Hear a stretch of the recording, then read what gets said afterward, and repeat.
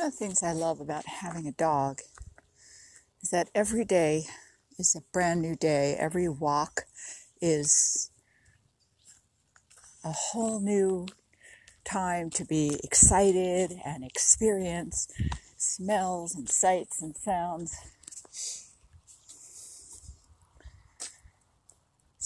Seriously, dogs, actually, to me, all animals except those suffering in confinement or illness, have so much to teach us about life. Knowing things without applying them can be, I swear, sometimes the curse of the human race. We know how to be present. We know about being mindful and aware. And yet, I watch my dog on her walk. We go a lot to the same places that are close by. We rotate around, but they're the same places. But every day, it's like her first walk. Tail wagging, new smells, new sights, new sounds. And if you're in nature a lot, that is how nature is. You can go to the same place a million times and it's always different. It's different in the subtleties of life, what's happening, and the energy of the place. I've always mentioned that knowing things, learning, left brain learning, is a good thing. That spirit can access that information for us through intuition because it's in us also already. In other words, we've learned it. It's in our library. I've watched my own teacher, Chinese man, grew up in Malaysia, exposed to American psychology, married to a psychologist for a while, and exposed to many conversations with his American students, become more psychologically adept and able to discuss things that in the beginning I think were rather foreign concepts for him. So even he is not coming from just pure intuition and pure spirit. And our own teacher, Wang Lo, the spirit teacher, has often made comments when somebody has a big issue and they want to know what energy work to do, and he'll say, take an aspirin. So I do love learning. I do love Western medicine, has its place, for sure. Surgery and emergency care, some of the medications, even with their side effects, given that we're living in a world that's highly polluted, very hard to eat healthy. All of it is extremely beneficial when used wisely. I'm watching a herd of deer right now on our walk. Wow, I haven't ever seen them here before. So cool. But learning something without using it is like the people I know who have a treadmill at home or a home gym and the outfits to wear to the gym, and they never use the gym.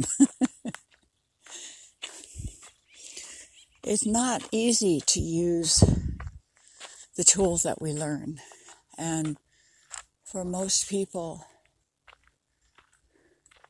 they don't use their tools until they have to, until their marriage is on the rocks or their weight is threatening to send them to the hospital, or their own behaviors, perhaps a result of a rough childhood or just a dysfunctional childhood, which in and of itself is rough. Those behaviors start to ruin their daily life, be it friendships or their own internal moods. That's when they finally begin to get some help. And even in mainstream therapy, you'll see people come in to put out fires, and once the fire's out, they quit the work because They want to get back to life as soon as possible. But what if your life becomes about inquiry, curiosity, application and failure, reassessment? That's actually what animals do. You see them do it all the time. They learn what works and doesn't work, and they keep doing more of what works. But they still keep trying new things. You never see an animal, well, one that has close to a natural life, kind of give up on learning and exploring. I have seen it with animals that are confined in the house and they get really overweight. And all they want to do is eat, and they're being fed bad food. And yes, they get in that cycle of depression. They're too overweight. They can't really move. They just want to eat. They want to zone out. They don't want to be present. I've seen it with pets. We see it with zoo animals also. So when I'm talking about animals, I'm talking about those in a natural or somewhat natural environment. Dogs that get walked and cats that have space to roam and hunt.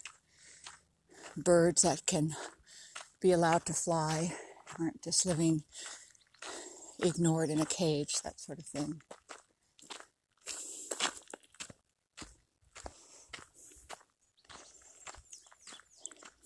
Deciding to have a different quality of life. In the beginning, it is like turning around an oil tanker in the ocean. It just takes a long time. And you're working against the currents and the waves. And it's a big ship going in one direction, and you want to turn it and go in another direction. And it's a lot of effort. But after a while, your life becomes more like a speedboat, where you can twist and turn pretty easily. And it's fun.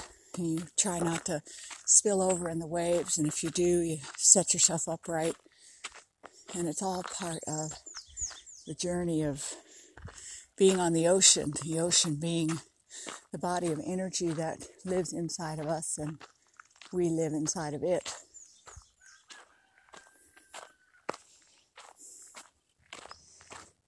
What's the point of it all? I would ask you, what is the current point of your life right now? It might be taking care of the grandkids. It might be making more money so you can buy a house, go on more vacations. Good dog. It might be that you're struggling with health issues. Perhaps you're trying to get more peace in your family. And there can be this thought that once I get through this, then it will all be better, okay, good, etc. But the truth is, problems are always there. We resolve one set of problems, or we could call them challenges, and there is a new set right around the corner. Everything comes with its challenges, the yin and yang life. People are dying of loneliness, and they get in a relationship, and the relationship is driving them crazy. So instead of looking for a problem-free life, perhaps we can start looking for a problem-solving life. That negotiating the waves of the ocean is life. And what matters then is not what we're doing, but how we are doing everything. If I am solving my problems as a way to shut myself down or beat myself up, that's going to be a pretty painful way to solve problems.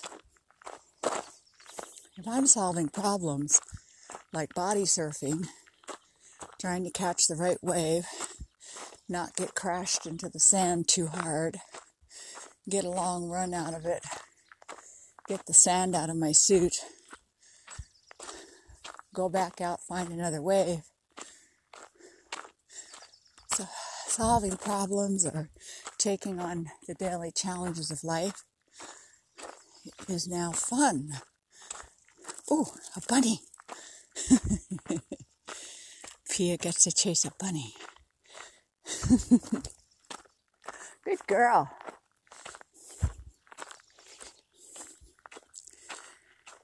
If I'm putting on makeup because I'm ugly and I want to look better, and I feel sad or I have bruises, that's one way to put on makeup. Another way is painting a canvas because it's fun and I want to have everything look purple today, purple eyeshadow and purple base lipstick. Now putting on makeup is fun and an act of joy and self-care. Putting on makeup is neither good nor bad. It's neither feminist nor anti-feminist. It's neither gender choice or non-binary choice. It's what we make it. If I'm meditating every day because I'm a horrible person and hopefully this will save me, or I have, quote, sinned in the past by taking advantage of people or being mean or self-centered, and now I'm going to meditate, damn it, to get better. You're not going to get better. That's just more meanness. It's how you meditate. Is it coming from the heart? Is it coming from a place of starting over, kindness and compassion for yourself? So you have kindness and compassion for all the other mean people that you meet, the other people who steal from their families or are selfish and manipulate people to get what they want. And maybe you think that's how you've been. And now you realize you don't want to be that way anymore. And as you pull out of that, you meet someone who's just like the old you in the past. Now, instead of being all righteous, you can think to yourself, yep, that was me. I know why I did it. I know how it felt when I did it. I know how hard it is to turn that around. That's what compassion is. It also means you don't allow yourself to get abused or used by that person who is you in the past. But you can definitely have compassion. So again, compassion is not what you do. It's how you do it. You can compassionately remove someone from your life. You can remove someone from your life in a mean way. Mean to them, mean to you. Does it make a difference? You bet it does. Energy leaves scars or it leaves healing. Good girl, Pia. Get that bunny. I have to change my whole schedule when it gets hot and get out for a walk when it's early enough to catch bunnies for Pia, and also not too hot to go walking far. I can't walk her at night because she's coyote food. She's too little. So energy leaves scars. It can leave healing. And how we do things is what matters. That's what we're talking about with mindfulness. How am I doing the things I'm doing? Not controlling and micromanaging every single choice I make. That is not mindfulness. That is obsessiveness. Mindfulness is looking at touching, connecting with my energy field, either before I make a choice or a decision, or if it's kind of more of a spontaneous thing, maybe in the middle of making that choice and decision, in the middle of arguing with someone, I check in and realize I'm coming from a hard place. Can I shift it right then and there? It's kind of like body surfing. You're moving with the wave and making all these minuscule adjustments to enjoy the ride, just like skiing. Actually, just like walking. You're constantly adjusting to stay upright. You're just used to it. I don't hear a lot of people. I hear some people who are really out of shape complain about walking, but most of us do not bitch and moan about walking. And yet, for someone who has lost their legs, the use of their legs, and regained them through physical therapy, you trust me, they realize what a miracle walking is. All the muscles that are working, the challenge of being upright, fighting against gravity, moving forward, keeping your balance, breathing. And that's kind of our life. And like walking, we very often take life for granted. One of the reasons I love walking my dog, every walk to her is pure joy. And it reminds me that we can make that choice every moment. That life is pure joy, along with, like Pia, my legs are too short to catch a bunny. But still there's the joy of chasing the bunny, of finding the bunny. There's all the smells. It's just a new world, a new day. I'm walking at my older age here. I'm not in a wheelchair. I'm not on a walker. I'm not with a cane. Wow. One day I won't be walking. I'm cooking breakfast. I have money for food.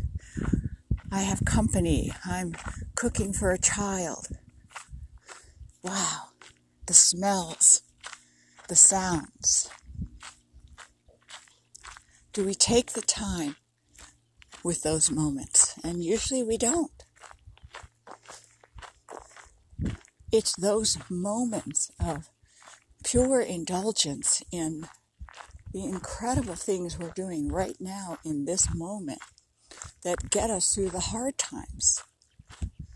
That when life sucks, I can remember when I was swimming with whales or walking my dog. And remember that those times will come again.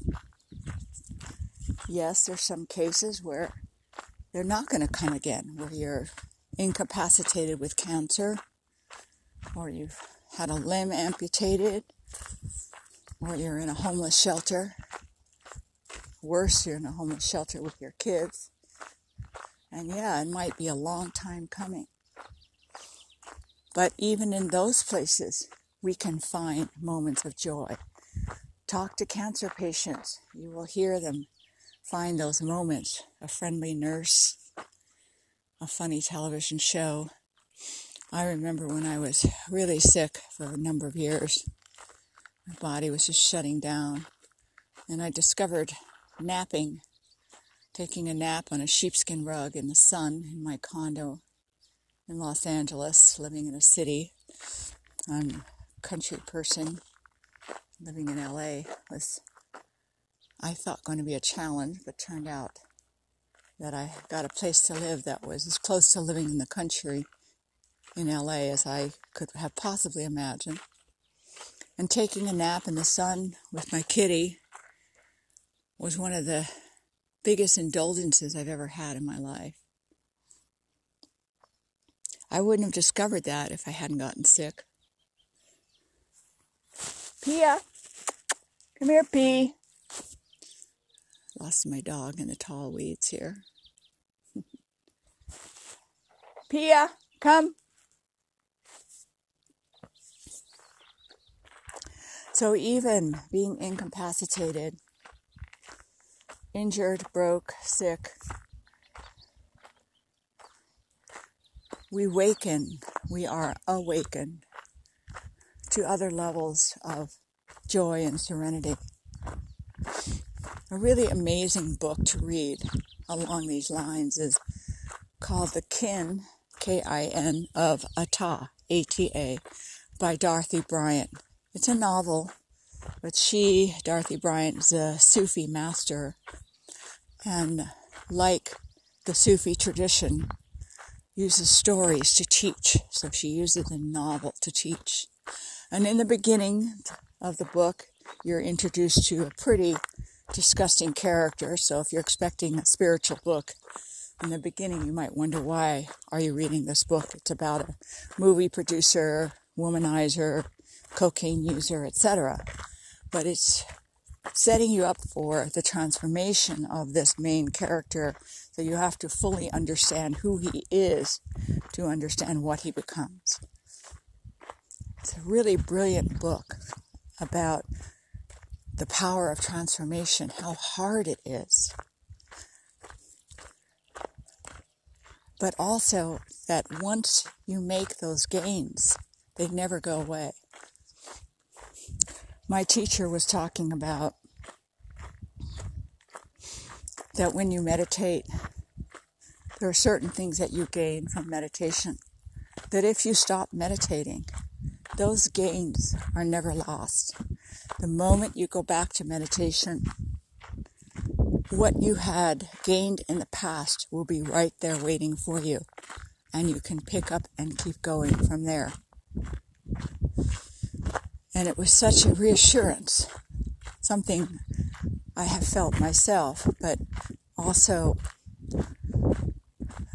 the reassurance is that the unknown, the energy world, is permanent. The physical world is not. In other words, if you go on a diet and then you go off a diet and gain all your weight back, you don't just go back the next day and there's your weight loss. Like you do with meditation, you go back and there's your energy waiting for you. Everything you've learned to cultivate and work with and integrate.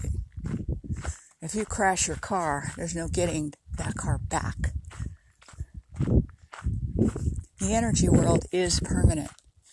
It's just so hard for us Westerners because we've been convinced that the physical world is worth dying for, killing ourselves with work and food and over-socializing and meaningless socializing in order to have more vacations, more toys, more houses, more cars. Possession. And then you spend time taking care of those possessions, worrying about them, and guarding them. One of the great things about losing everything is you lose a lot of fear because there's nothing else to lose except perhaps your life, and even that at some point becomes less fearful, if not completely fearless. Nothing more to lose means I can live. If I'm always worried about things getting stolen, losing my money, my houses, my cars, my possessions, I'm not really living. Some of you might have experienced that in relationships, where the whole relationship you're worried about losing your partner. You're jealous, you're insecure. What a strain. When do you actually get to enjoy the love? If there is even love there, because so many people have turned relationships into possessions as well.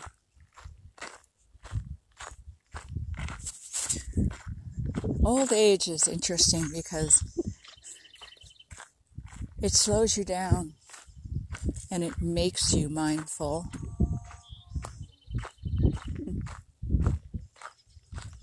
Whether you like it or not.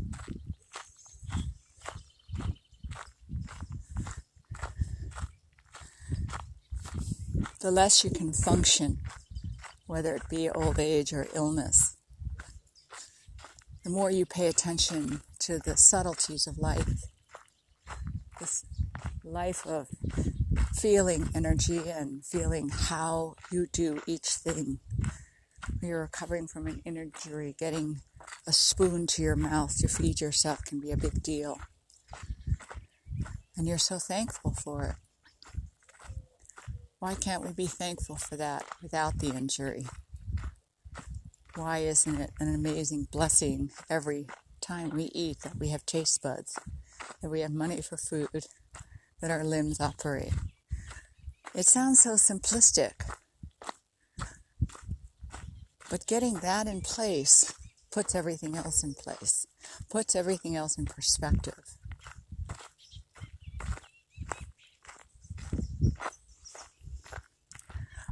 Until you face a serious injury, a mental health issue, financial disaster, if you want to become mindful and start changing the quality of your life, it does take a great deal of effort. But you're already spending that effort in being not mindful, in being obsessed with whatever it is you're currently chasing down, your career, your love life, your looks, etc.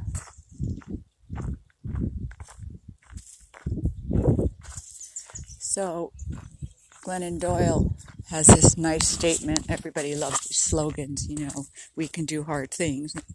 And they don't do hard things at all. They just say that.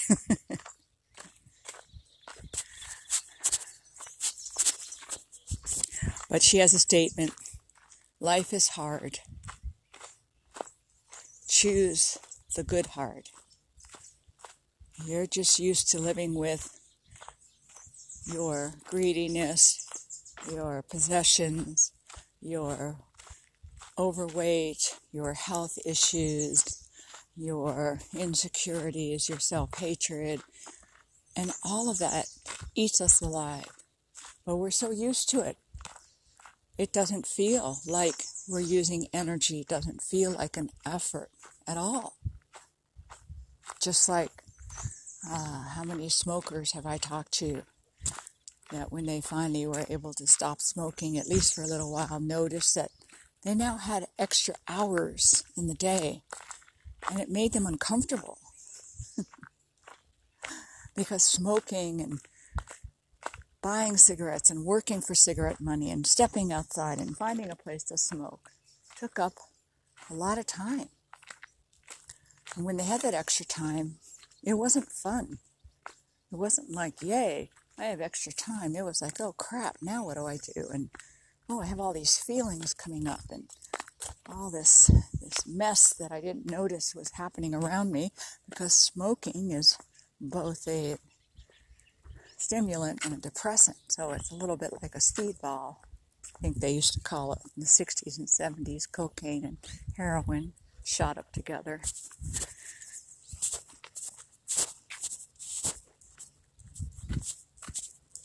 So yes, in the beginning, it takes a lot of effort and there'll be a lot of failure.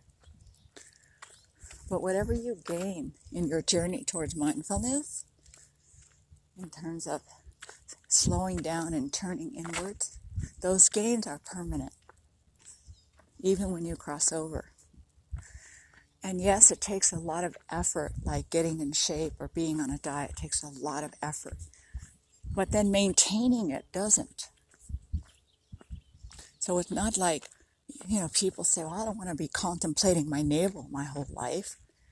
You're not. But in the beginning, you will. Just like you spent every waking minute making money. But that's okay. But spending every waking minute getting to know yourself feels like, when am I done with this? And that's a cultural mindset that's going to be hard to work against. So where do you start? Tune in throughout the day, every day. Take the 3 breaths that Pema Chodron talks about in her article, The Pause. Try to meditate. Try to be still. Try to feel your feelings. Start small and build from there. Don't start big and fail, because then you'll give up. And while you try to do this, notice how you're doing it.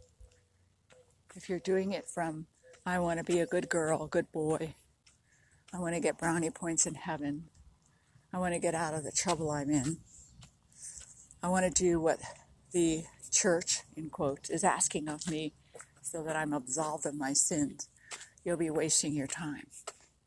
If you're doing it to swim in the ocean of energy, if you're doing it to sink into the pillow of the self, that will be a good start.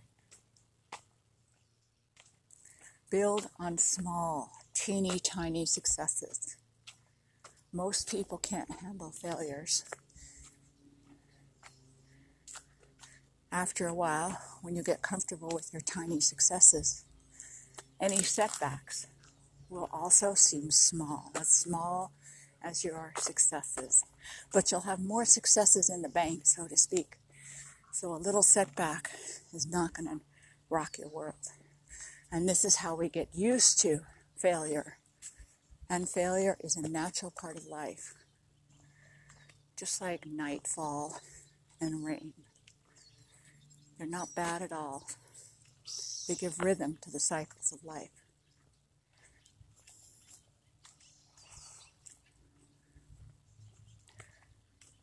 Not everybody has the time to meditate. Some people are working 3 jobs and raising children on their own. Some people are homeless and every day is a struggle to stay alive. If you even have the time to be able to spend some time with yourself and with spirit, that in itself is an unbelievable privilege and benefit. Don't forget that. It's a beautiful morning. I'm going to spend the rest of it walking my dog and being with my other critters, eating a great breakfast, and I hope to see you soon.